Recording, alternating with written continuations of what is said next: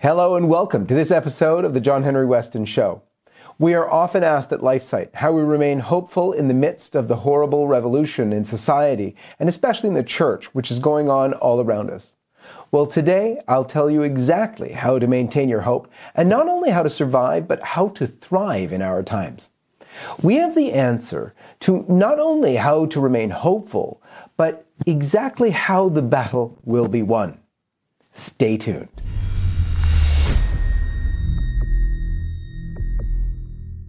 So the title of what I'm going to speak to you about today is Finding Hope in the Midst of the Revolution.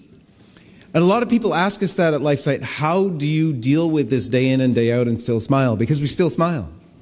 And we're still hopeful, very hopeful indeed. But it's true that we do seem to have come to a height of the revolution, if not the height of the revolution against God. And Christian persecution is at an all-time high, with even the so-called, well, not so friendly to Christians anyways, BBC, reporting this month. They said that a study finding that, and I quote, Christianity faced being wiped out from parts of the Middle East. It warned that Christianity, and I quote, is at risk of disappearing in some parts of the world, pointing to figures which claimed Christians in Palestine represent less than 1.5% of the population. In Iraq, they said Christianity had fallen from 1.5 million before 2003 to less than 120,000. And I quote again from the article in the BBC, evidence shows not only the geographic spread of anti-Christian persecution, but also its increasing severity. The secular persecution of the church is every bit as intolerant in the West, with ridicule against Christians being the only acceptable prejudice in Western nations. And the church is riddled with the crimes of its clergy, which have brought its reputation and moral authority to an all-time low. An all-time low in public opinion, such that clergy are ashamed or afraid to wear their clerics in public due to the overt hostility coming from passers-by with epithets of pedophile and the like. The phenomenon is so widespread as to have virtually ended the tradition of priests leading camping trips with altar boys, once a most common and relished part of a bygone era. But for men and women of faith, the most devastating reality of our day is the crisis of faith in the church, where many of the hierarchy, including the Holy Father himself, are gravely confusing the faithful, with failure to preach the truth and at times statements, both official and unofficial, contradicting doctrine.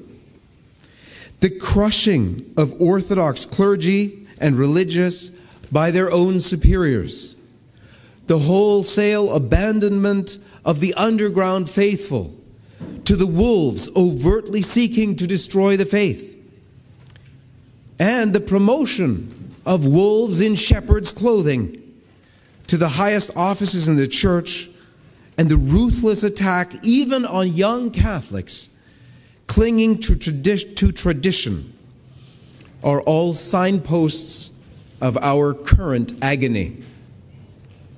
The dismantling of Orthodox liturgy, architecture, and music in the 60s and 70s persists and is exacerbated with the dismantling of Orthodox doctrine in our day, to give us a church which no longer looks, sounds, nor feels like the one holy Catholic and Apostolic Church, born of the blood of Christ and the blood of martyrs that followed in his footsteps. The most nefarious plans of the diabolical sects have come to fruition in the most uncanny fashion, not with a bloody persecution, but with a seductive, slow, and deliberate progress, which has brought the Catechism's number 675 to life, warning of, and I quote, a religious deception offering men an apparent solution to their problems at the price of apostasy from the truth. As the late Cardinal Carlo Caffarra of blessed memory told us here 2 short years ago, reading from the letter received from the Fatima seer, Sister Lucia, and I quote, "The final battle between the Lord and the kingdom of Satan will be about marriage and the family." And he said at our last conference, or 2 years ago at this conference, what Sister Lucia said in those days is being fulfilled here in these days of ours, with the battle in the church over marriage and the family. But what did Our Lady reveal in that same message via Sister Lucia to Cardinal Caffarra? She said, and I quote, "Don't be afraid, because anyone who works for the sanctity of marriage and the family will always be opposed and fought in every way, because this is the decisive issue. This battle was known and envisioned in the plan of our Lord. And more importantly, your own participation in this battle was known. And you are the chosen instruments of our Lord and Our Lady in this great battle." As our Sister Lucia said, quoting Our Lady, or she said, "Our Lady has already crushed his head." This is exactly where we find our hope as the revolution against God and His church comes to a fever pitch. It is in Our Lady herself, because, as the mystics call her, the city of God. Why did the greatest saints pray to live in our times? In these times, the times of the decisive battle between our Lord and the reign of Satan? Here is what we must do, not only to survive, but to thrive in these times, where I think the struggle actually has only just begun.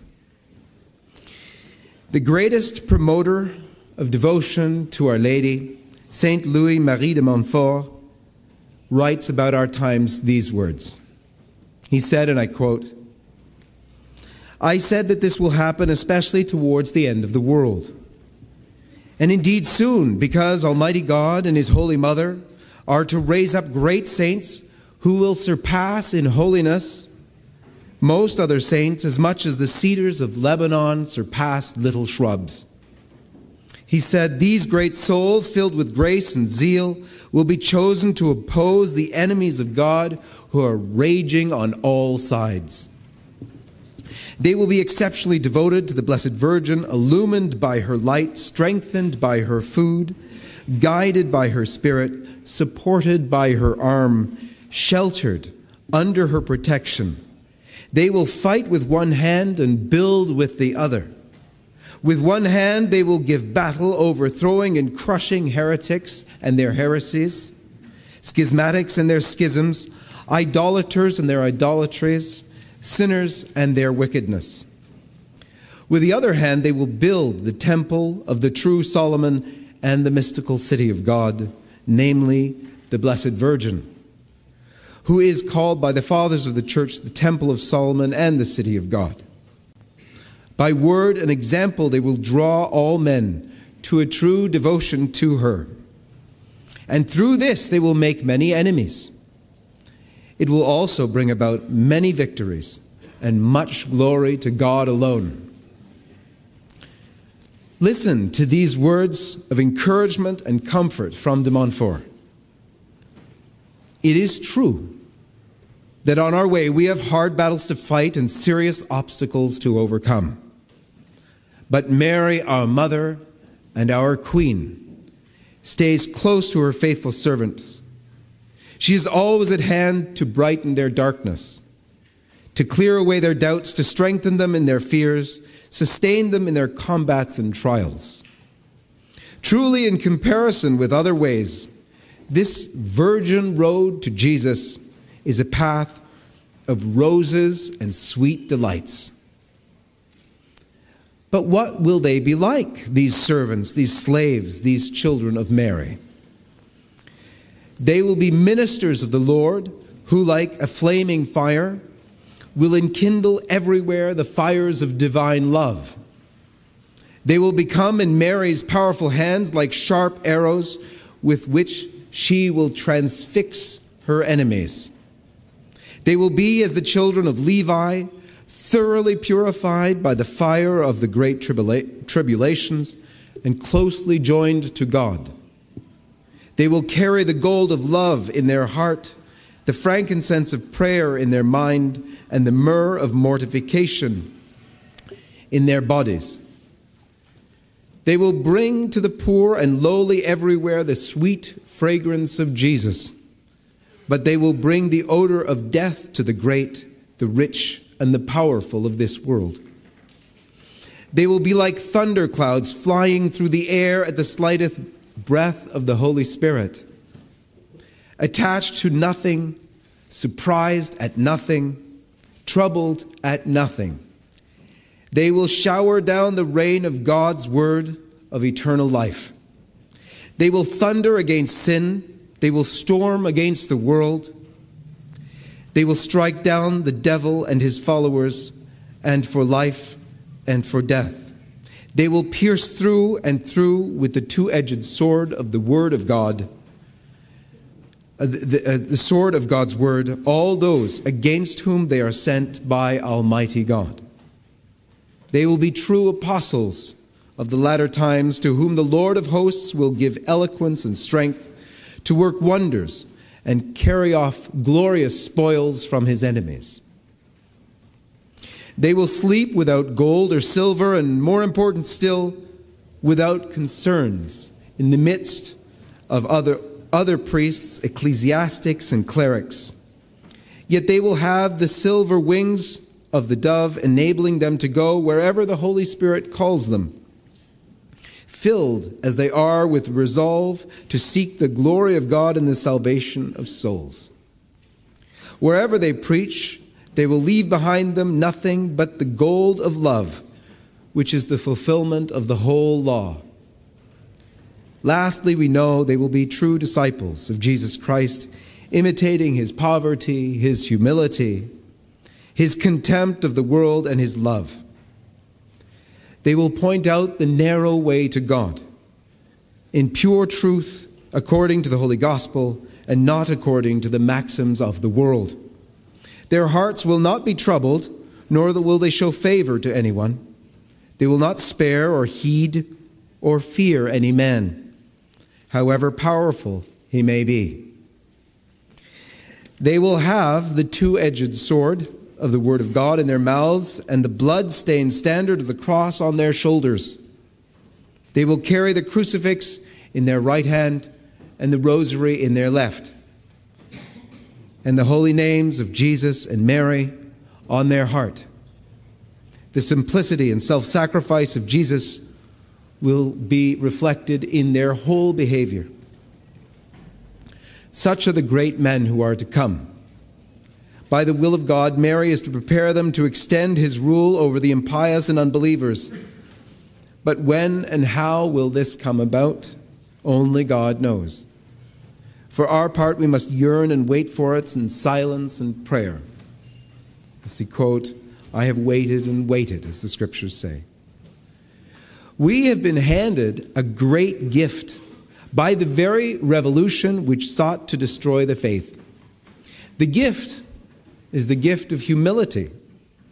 We can see with our own eyes that, and own painful experience, the enemies arrayed against us right now are more powerful than anything that our self-aggrandizement or self-assurance would let us believe. We know that we have corporations that we're fighting against in pro-life and pro-family that have the wealth and power that we can't even imagine. They have, even beyond wealth and power and influence, the power to spy on us at every moment of every day and to use that information for their gain and our detriment. If we know that the corporations and the powers that we're fighting in this world are so strong, how much stronger are our real enemies in this fight, in this war, They're spiritual powers that make the powers of those corporations on the other side, including even Planned Parenthood, seem laughable. So we're grounded in the awareness of our weakness. And that, my friends, is our great strength. Even with the hierarchy of the church, the very magisterium of the Pope, stripped from us as an anchor of surety, we are now left in our most weak and vulnerable state. And that's exactly when God fights for us, when we put our full trust in Him.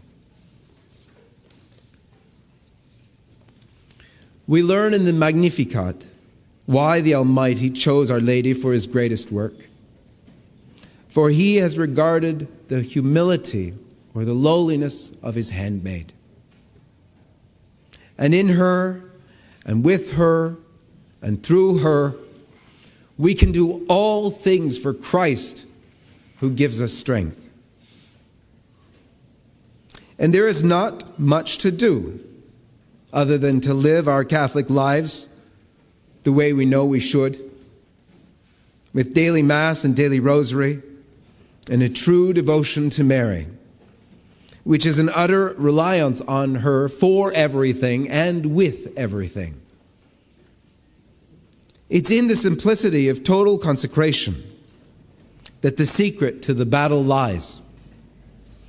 In a total giving of yourself, in recognition of our total weakness and dependence and total trust in the city of God, where the Blessed Trinity, according to the words of de Montfort, the city of God, Our Lady, where the Blessed Trinity dwells in greater and more divine splendor than anywhere else in the universe, not excluding His dwelling above the cherubim and seraphim.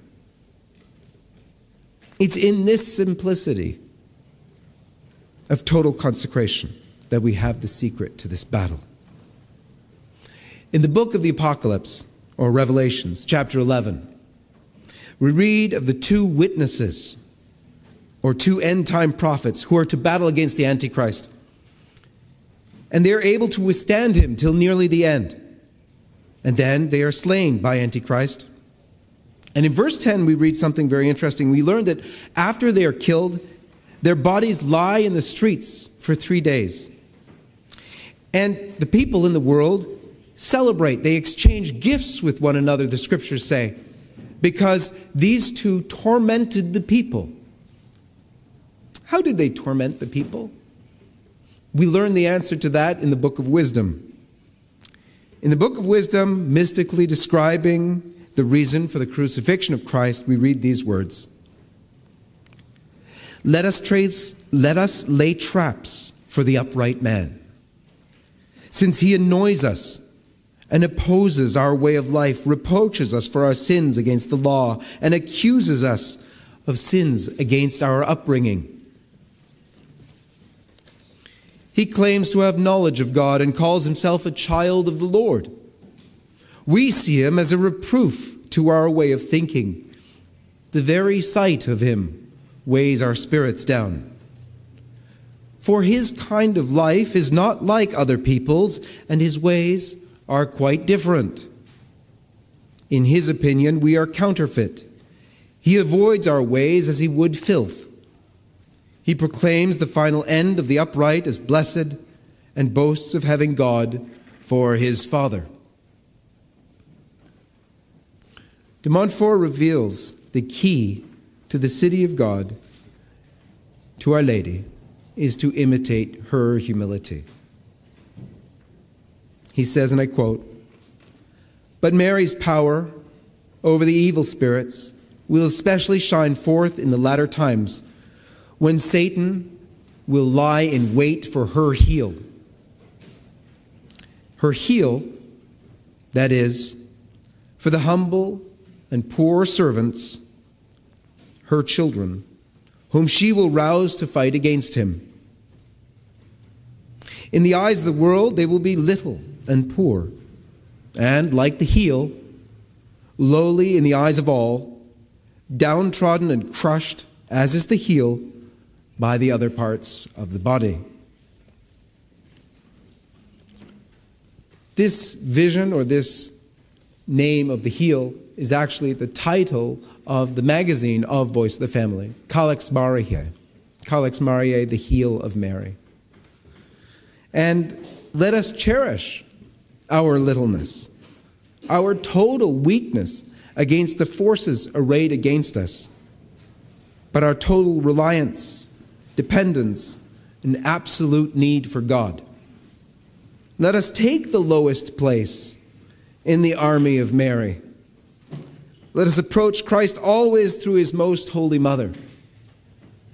Let us address our Father in heaven with the words of de Montfort that he gives to us to use as we approach our Lord in the Blessed Sacrament. Behold not me, but behold the handmaid of the Lord, who gives me a singular confidence and hope with thy majesty. May God bless you all, my friends. Hello, this is John Henry Weston. I'd like to invite you to subscribe to the John Henry Weston Show YouTube channel if you haven't already done so. There you will find all the past episodes and much more. Thanks again for watching, and may God bless you.